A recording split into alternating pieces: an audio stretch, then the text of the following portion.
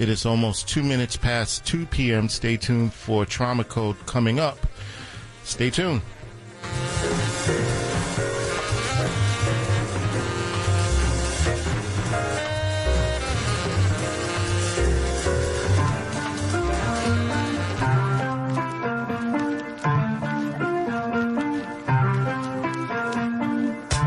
Trauma Code to New York City, Trauma Code to WBAI. I am Dr. Simon Fitzgerald, a Brooklyn trauma surgeon and surgical intensivist. And I am Dr. Cassandra Raphael, an adult and child psychiatrist. Welcome to Trauma Code. Together we will focus on healing of mind, body, and community from trauma. We'll discuss how wellness fits into the culture at large. Join us on Monday at 2 p.m. on WBAI. Yo, c'est ça que fierté, quoi c'est rap, pour liberté de cap et garder nous pas de faire back. Et chaque jour nous vient nous garder pour l'autre étape, l'autre étape. Un blé posé par sujet qui est souillé, deux fait décocher et casser contre du marine. Trois, sentiment nous cap quitter nous, nous pouvons côté sorcier pour côté nous plaît aller tout.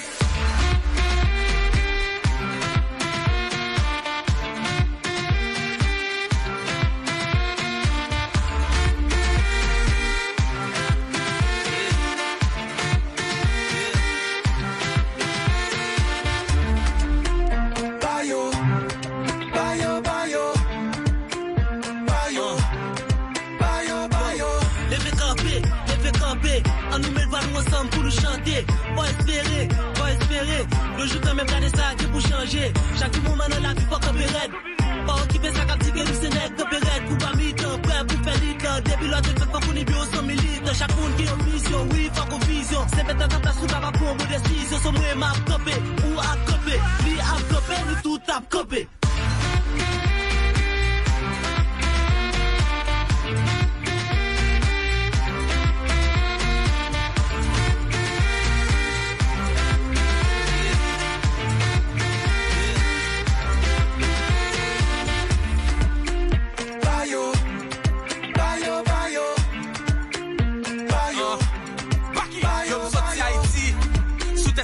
Ça me fait bleu rouge assez des ça me fier. Oh yeah. Sous pas d'accord nous a fait. J'aime yo avec n'a fait yo fier des ça me fait. Nous ba au lumière l'éclairé. Nous parle monde c'est pas de saleté. So chaque rime, chaque projet, chaque musique la pour faire force pays dans chaque sanité. Ba au rêve pour l'autre nation ka ba au gloire. Ça me fait. Ensemble nous copier pour nous ba au droit. Ça me fait. Ça quoi qu'a parler nous ba au droit. Nous pour pays pour sauver ça préparer n'a ba au bois.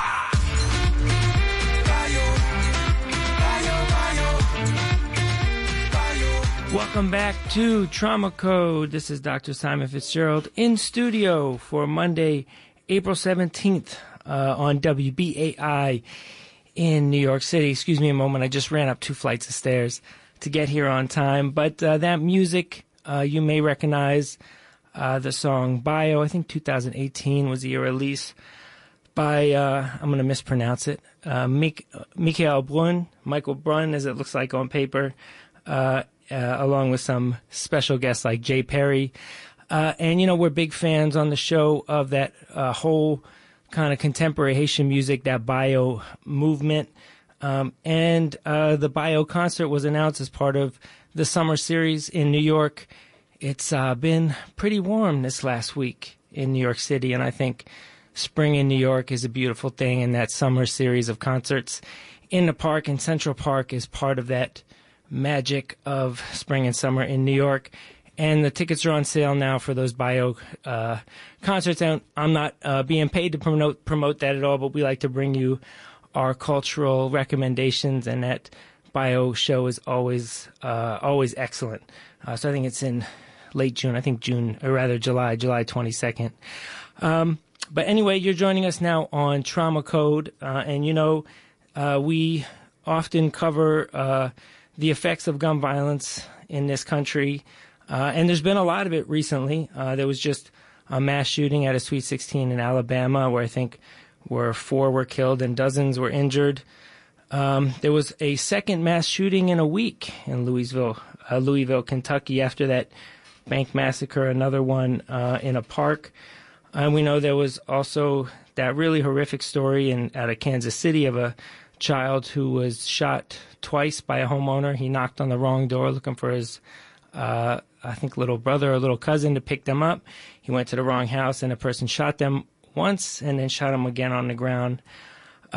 So not to be a downer, but obviously the proliferation of guns and this problem continues to be a problem in this country and will continue to be. And we talked about last week and the week before about this movement in Nashville after the recent mass shooting at a school by a couple of the state representatives who I think Justin Jones and Justin Pearson, who were expelled from their seats but put back in by their constituents, who said go right back out there and keep fighting for sensible gun policy. So we'll see that story continues, and there's new kind of scandals coming out about the Republican leadership in Nashville. So this not the end. We're going to hear that story, and we're going to get back onto issues of health in the next couple of weeks. We'll have some shows on mental health and maternal health later on in the next month or so. But today, I actually want to cover the recent events in Israel, protests out of Israel against sort of authoritarian moves of the Netanyahu government. And, some people might wonder, why is this the topic for this radio show? But I think, I grew up Jewish as well as Catholic, and, that area has as an importance as a sort of holy land in this kind of, we're in a moment of coincidence, right, of the major monotheistic religions of Easter, Passover, and Ramadan that just overlapped. So what does that mean, a movement against authoritarianism and against fascism, you might say, within the context of an apartheid state with ongoing sectarian violence? So we're going to have on in a minute Jonathon Pollack, one of the co-organizers of the Anarchists Against the Wall. But before we do, I want to take a quick musical break. Let me catch my breath. Let us check all of our technical connections so we seamlessly get to the next segment, which will be Jonathon Pollack on the protests in Israel.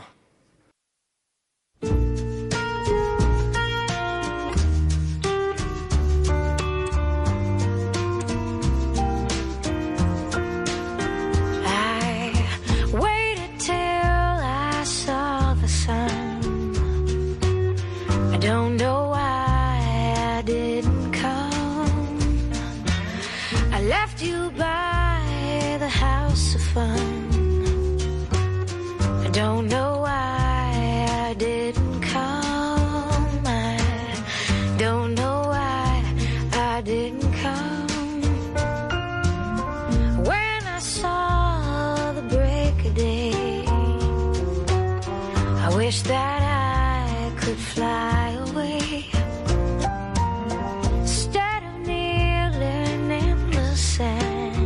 Welcome back to Trauma Code. This is Dr. Simon Fitzgerald. That was Nora Jones. Don't know why I never. What was it? I don't know why I never come or whatever. That was there in case there was technical difficulty. So let's take a look and correct me if I have your name wrong, Mr. Jonathon Pollack. Do we have you on the air? You do. Excellent. And the how's name my pronunciation? Is correct. What? Come again? How's my pronunciation? What should we call you? Oh, it's okay. I mean, it's Jonathan in Hebrew, but Jonathan is fine. It's easier for Americans, I guess. Excellent.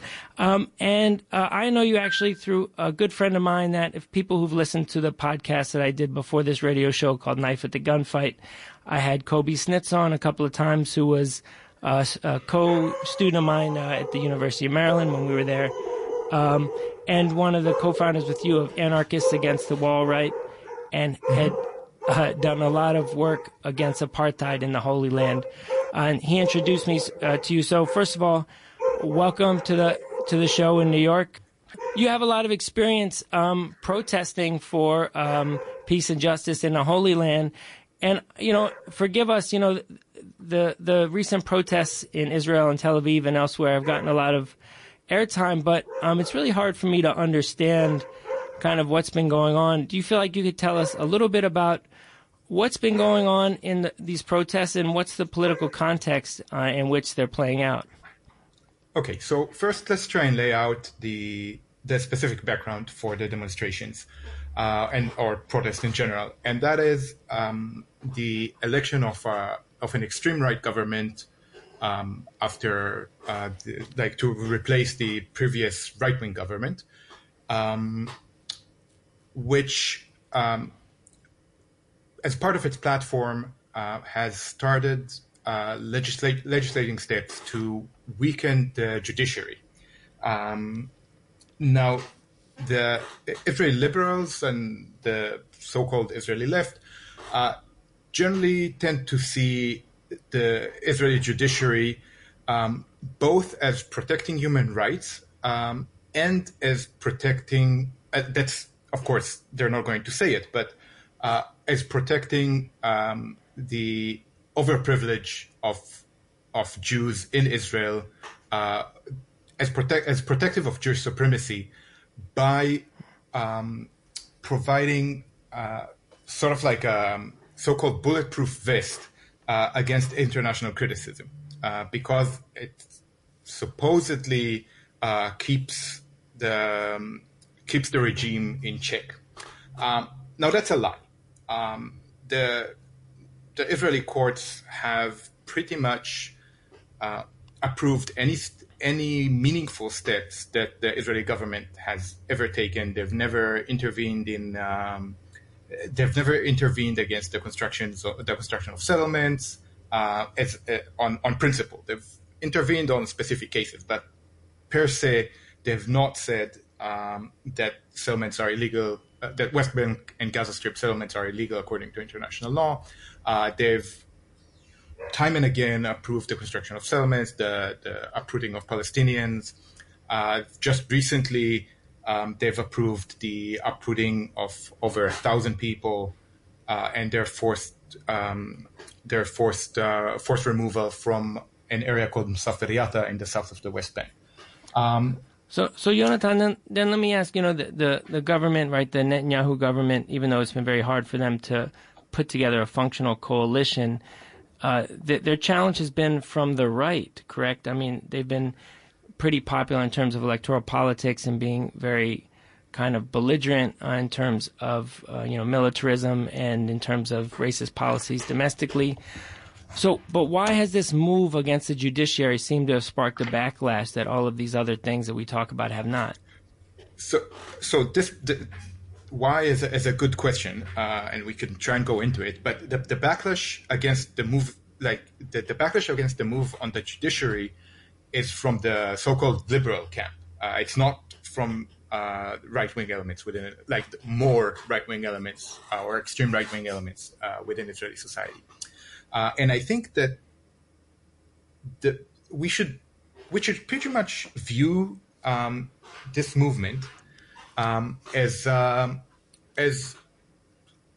well. We could call it a family feud within the Jewish supremacy camp, which is the vast majority of Israeli society, of Jewish Israeli society, and it's basically an argument on how to manage apartheid, and not whether apartheid should exist or be dismantled. It is basically the liberal, the so-called liberal camp within Israeli society trying to protect its privilege, both in terms of privilege in compared to more extreme right-wing elements within Israeli society, and vis-a-vis Palestinians, whether they be Palestinians with Israeli citizenship or Palestinians in the West Bank and Gaza who are subjects. So, given that kind of context, what are kind of the updates? Where has this challenge gone, and where do we see it going? Is Netanyahu going to be successful in kind of, rewriting the judiciary and bringing it under his control, or is he going to have to back down off this battle? It's very hard to say right now. The pro-Muslim movement is massive. It's perhaps the largest demonstrations or the largest protest movement in Israel's history. And it already pushed Netanyahu into some concessions. For instance, delaying some of the legislation, of the planned legislation. But it's very hard to say, and I think anyone guessing is doing exactly that, just guessing, whether they will move on and continue with the legislation with some changes, more significant or less significant, or whether the protest movement will be able to bring it to a halt. Anyone's guess is as good as mine, because it's simply very hard to discern. But I think an important thing to realize about this moment is that these protests are concentrated on saving Israeli democracy, quote unquote. And I think what is dangerous about this protest movement is that it cements Israel's image as a democracy, and it hurts our ability to speak of Israel as an apartheid regime, as a colonial entity, especially if they win. Now, I'm not saying that things are not going to get worse if this legislation passes on, but in fact, things have been getting worse for years and years. And it's not the legislation per se that is going to make it worse. The legislation is a symptom. The reason that things are getting worse and worse is that Israeli society is shifting to the right further and further. And the new legislation is just a symptom of that. So whether it stops, or whether it is stopped or continues on, the fact remains that Israeli society, which is already an apartheid state, that is already based on colonial foundations, is becoming more and more, is moving more and more in that direction. Right. And these protests. Just 1 second. At the same time as these protests have been carrying on, there has been a new law has passed in the Knesset with the support of the vast majority of the liberal so-called left in Israel, that says that the Israeli government can withdraw the citizenship of Palestinians with Israeli citizenship if they are involved or support terrorism. Now, the definition of terrorism in Israel is pretty much anything the government wants. Right. And now we've seen that these protests have also happened in the context of not only state violence, but also kind of a mob violence, which I think is somewhat new. People are describing what happened in the town of Hawara as a pogrom, using the language to describe racist mobs against Jews in Europe. Jews in Eastern Europe. Right before the foundation of Israel. And we've also seen that's been well documented and covered in major media, racist mob violence against especially Christians in the old city of Jerusalem during the era, in the period of Easter. So, what does so that's one thing, and I think the big question I was coming at this was, what does this protest movement against fascism mean in the era of that kind of not only apartheid but open violence that isn't challenged by the state? And I think your read on the situation that the protest movement somewhat legitimizes Israel, as you mentioned. On the other hand, if the judicial overhaul goes through, it'll be in a worse position, probably with less judicial protections for a large swath of underclass in places like the old city of Jerusalem.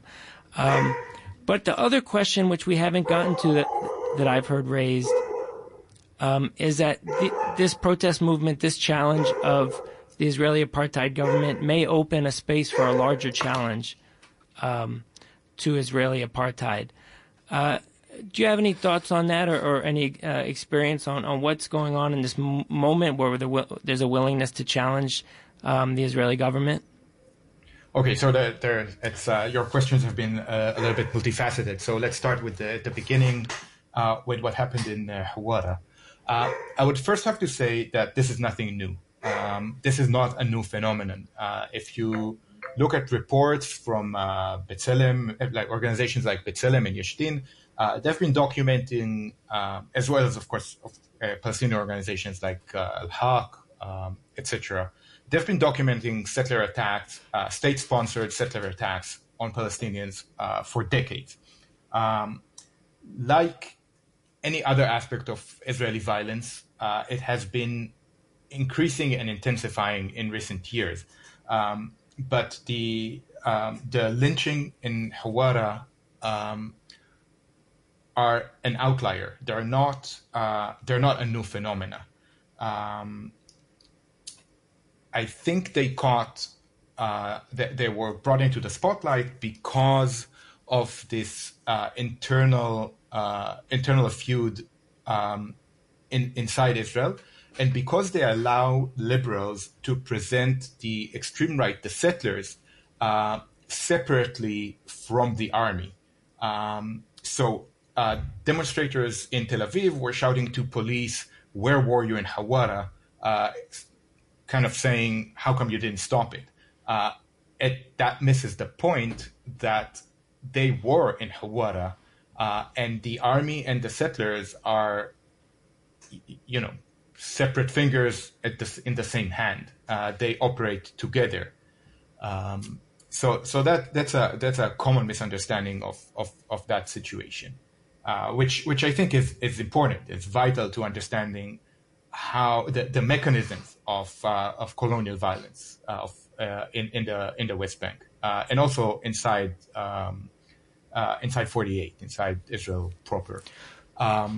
So the other part of that question that I wanted to make sure we got to was, in this moment where there's a widespread willingness to challenge the moves of the government, does that open a space to challenge apartheid, or open a space in support of Palestinians and others who have been trodden on by the government?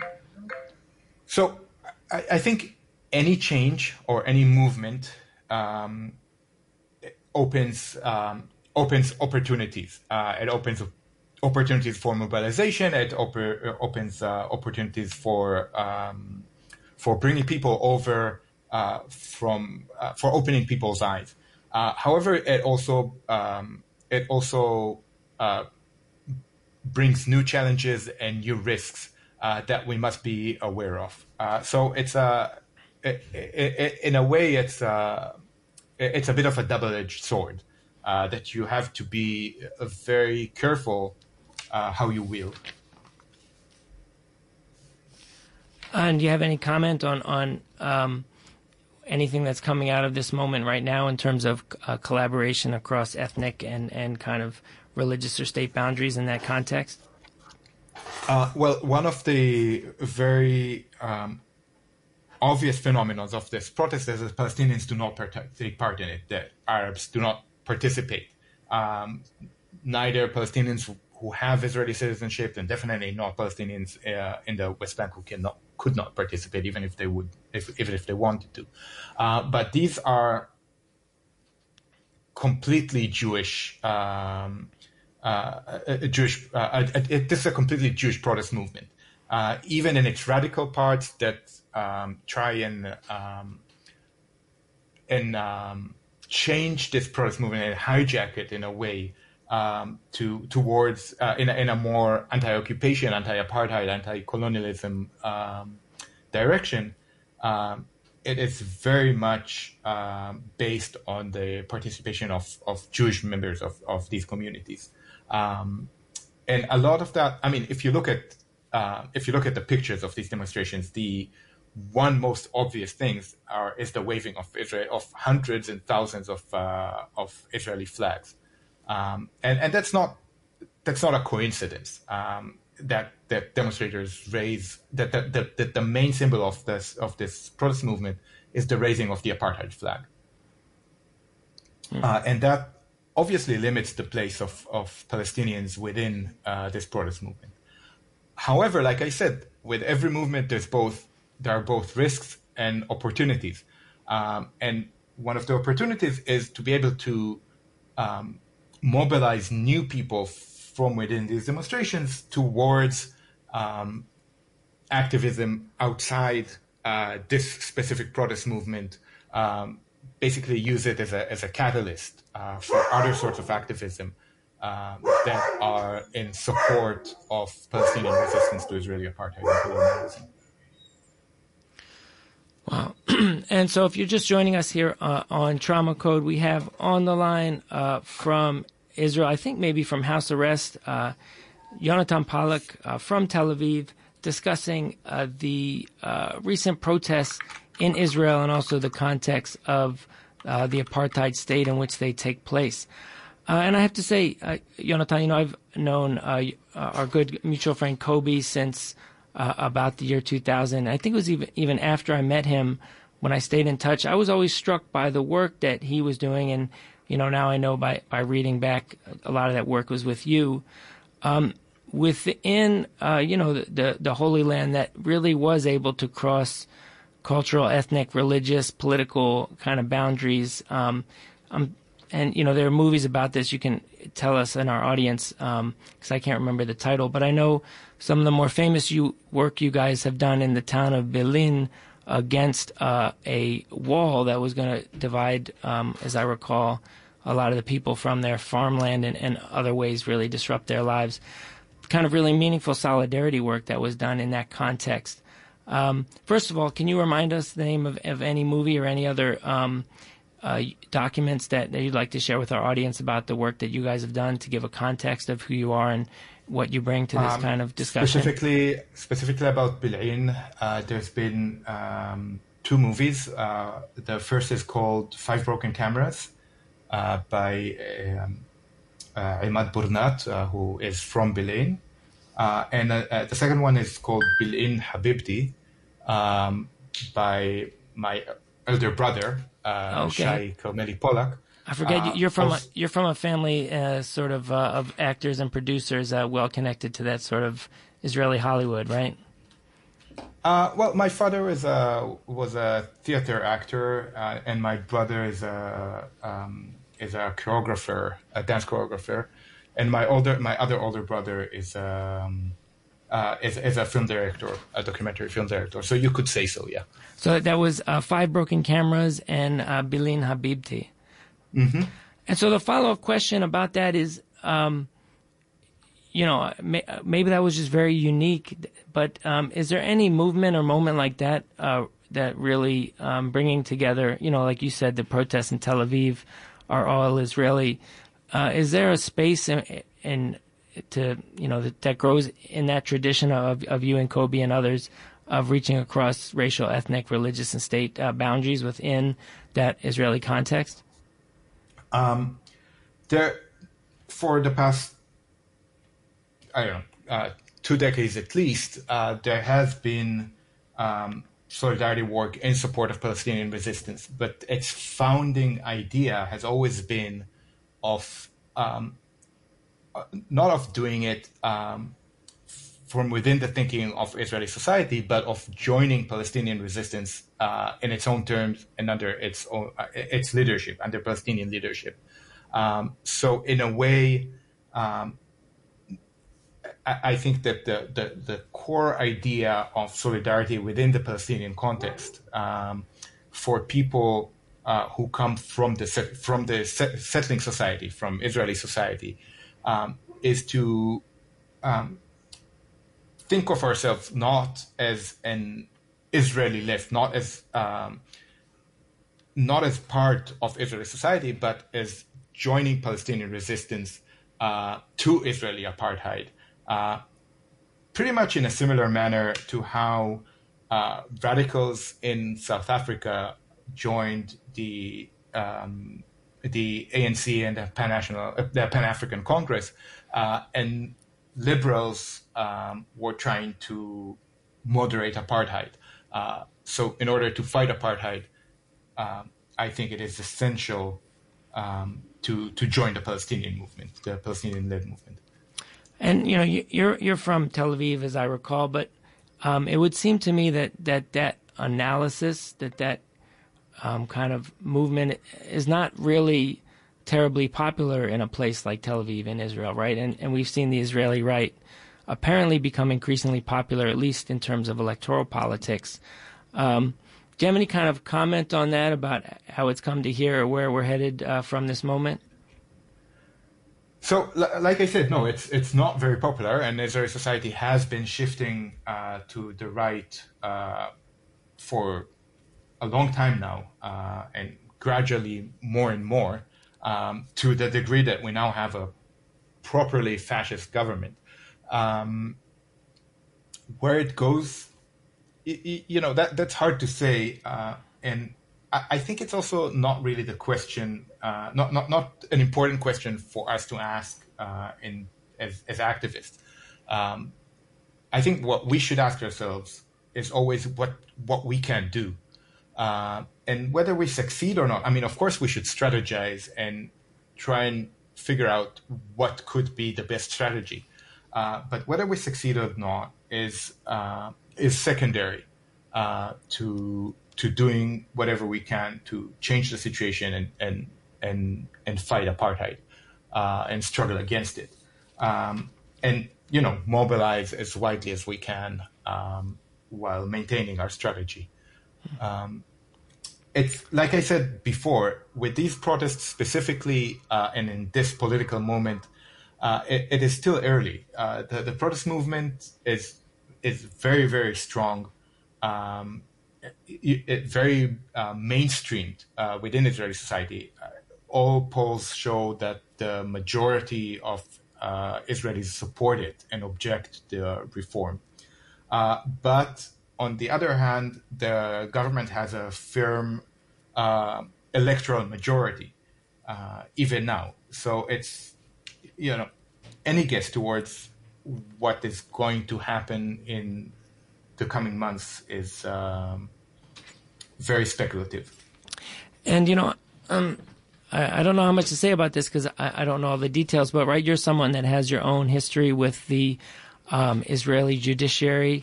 From what I've read, it seems like you've been kind of prosecuted over the work you've done with Kobe and others in Berlin. We can call it in and out of prison.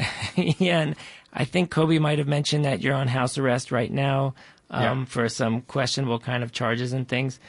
Do you want to talk anything more about your experience of the Israeli judiciary and how that colors your analysis?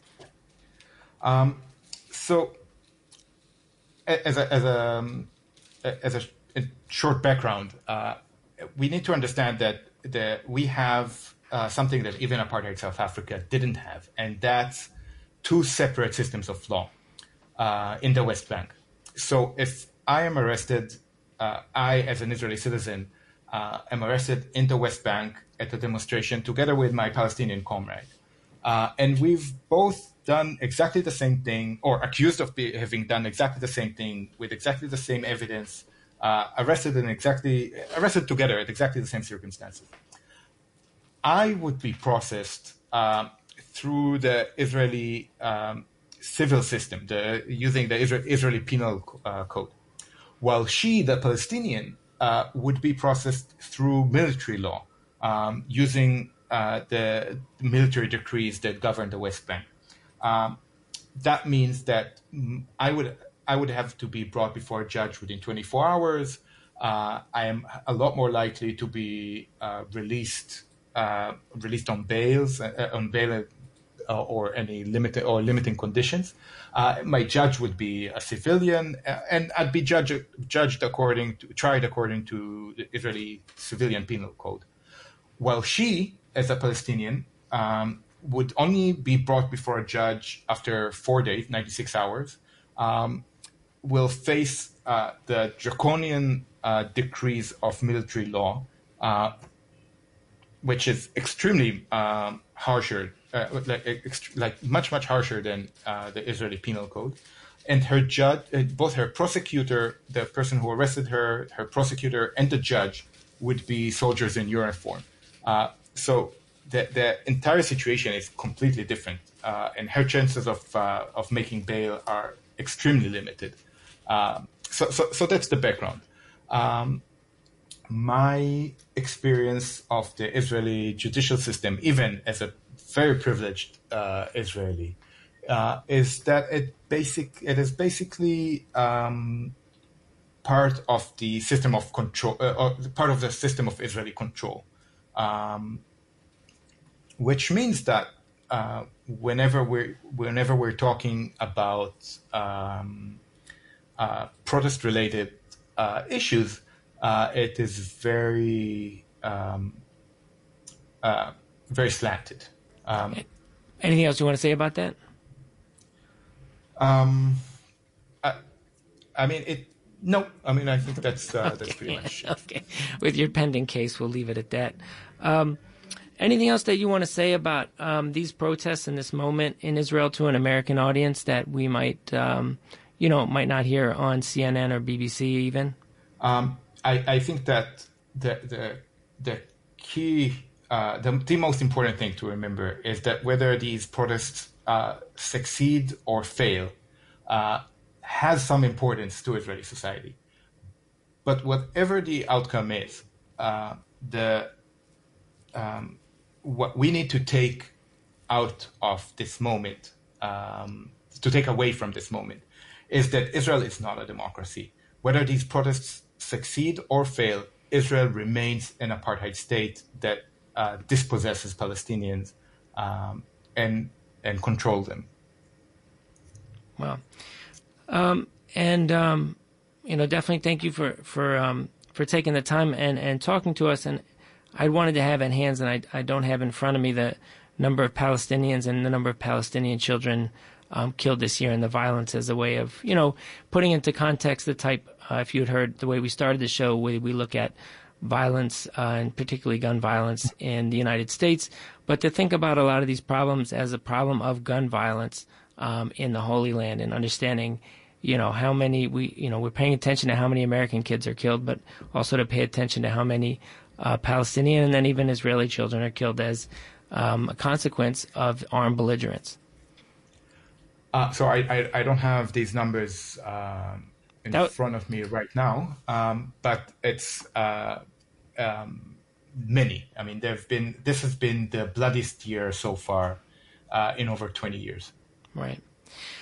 Well, in addition to thanking you, I do like to, even though we talk about heavy topics on Trauma Code, and if you're just listening, we have on the air Jonathon Pollack, one of the co-founders or early organizers of the Anarchists Against the Wall movement against apartheid in Israel, talking to us about the protests and demonstrations that have been going on in Tel Aviv and elsewhere. But Jonathon, to switch it up a little bit, hopefully I gave you enough of a warning. I always like to ask my guests for cultural recommendation, movie, music, art, something a little bit different that maybe our audience wouldn't be exposed to without you. Okay, so just before being on house arrest, I was in jail for almost a month before making bail. And a book I would like to recommend is A Manual for Cleaning Women by Lucia Berlin, which I thought was an amazing reading experience. A Manual for Cleaning Women by Lucia Berlin. Mm-hmm. We'll definitely have to add that to the list. All right, well, Jonathon, definitely thank you for taking the time and joining us from house arrest in Israel. And Reggie, why don't we switch on to a quick musical break while we move on to the next part of the show. Thanks again, Jonathon. Thank you for having me.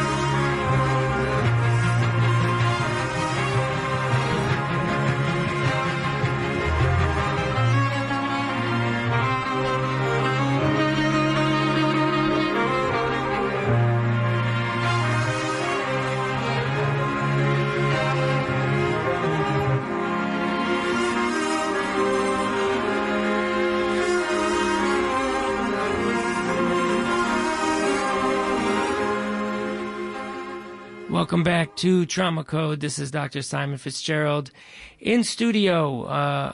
Just had on Jonathon Pollack for anyone that was joining us, talking about the protest movement in Israel right now and the whole political context about that. And of course, if we're looking at the international stage, the other notable events related to gun violence, like we often talk about, is the escalation of the coup in Sudan. I think the coup goes back to 2019, but the elements within the coup that were really protagonists of the Janjaweed of that genocide years ago have now moved to consolidate their power with open gun battles in the streets of Khartoum and elsewhere. So that's something to keep an eye on as that develops. And anyone in Sudan right now is in that kind of state of siege, I'm sure, as those forces battle for control around them.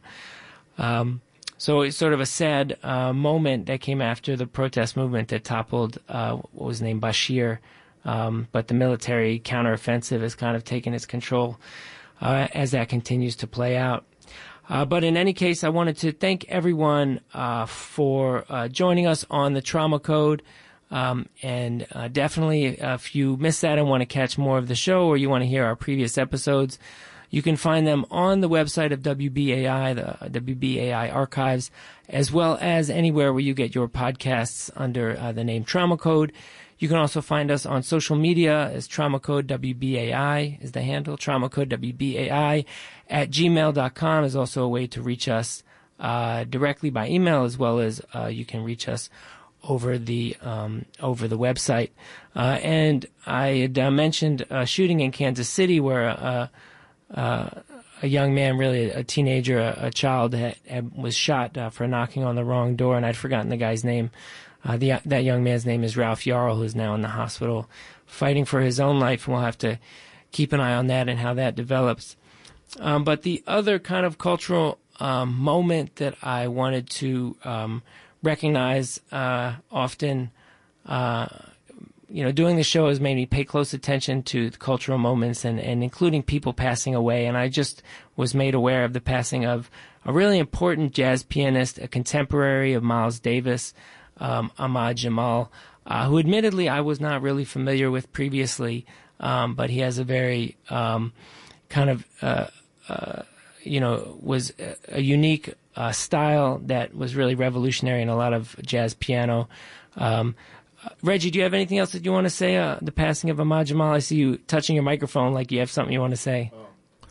Well, Ahmad Jamal, I mean, he is considered by many as one of the best composers for small groups, for like trios, and he's been part of a trio of some form since the late 1950s. And what I like particular about the compositions of Ahmad Jamal is that there is complexity in its simplicity, because essentially, again, it's usually a band consisting of most likely 3, sometimes 4, maybe 5, but it's not that many. And it's usually, and he does dabble in the electronic with Fender Rose and other electronic pianos, but always the sets were always small. And out of that small set, there was so much abundance of sound that comes out of that. And even the way he touched the piano, right? He had kind of a minimalist touch at times. So when he touched the piano, really the timing of that was really impactful. Yeah, I think that he definitely took a page from Thelonious Monk. And just to quote Monk, he said something about, it's not about what I play, it's what it's not played in between. And that is something that Ahmad Jamal definitely grasped that. And I think that is really spectacular job that he did. And yeah, he did pass away. I think it was announced yesterday. He was at the age of 92 years old, and he was an extremely influence, and yet he is one of those jazz artists, again, was was sampled in the hip hop scene as well too. Right, that's right, and Nas among others, right? Yeah. And so before we close out on an Ahmad Jamal song, I do want to remind you that I volunteer here, but I stand on the shoulders of giants, and that tradition of WBAI can only continue if we pay the bills, if we pay for everything it takes to put us up on the air. So you can do that at give2wbai.org. Look for the donate button on wbai.org website, or call the pledge line at 212-209-2950, 212-209-2950. And this has been Trauma Code for April 17th. Thank you for joining us.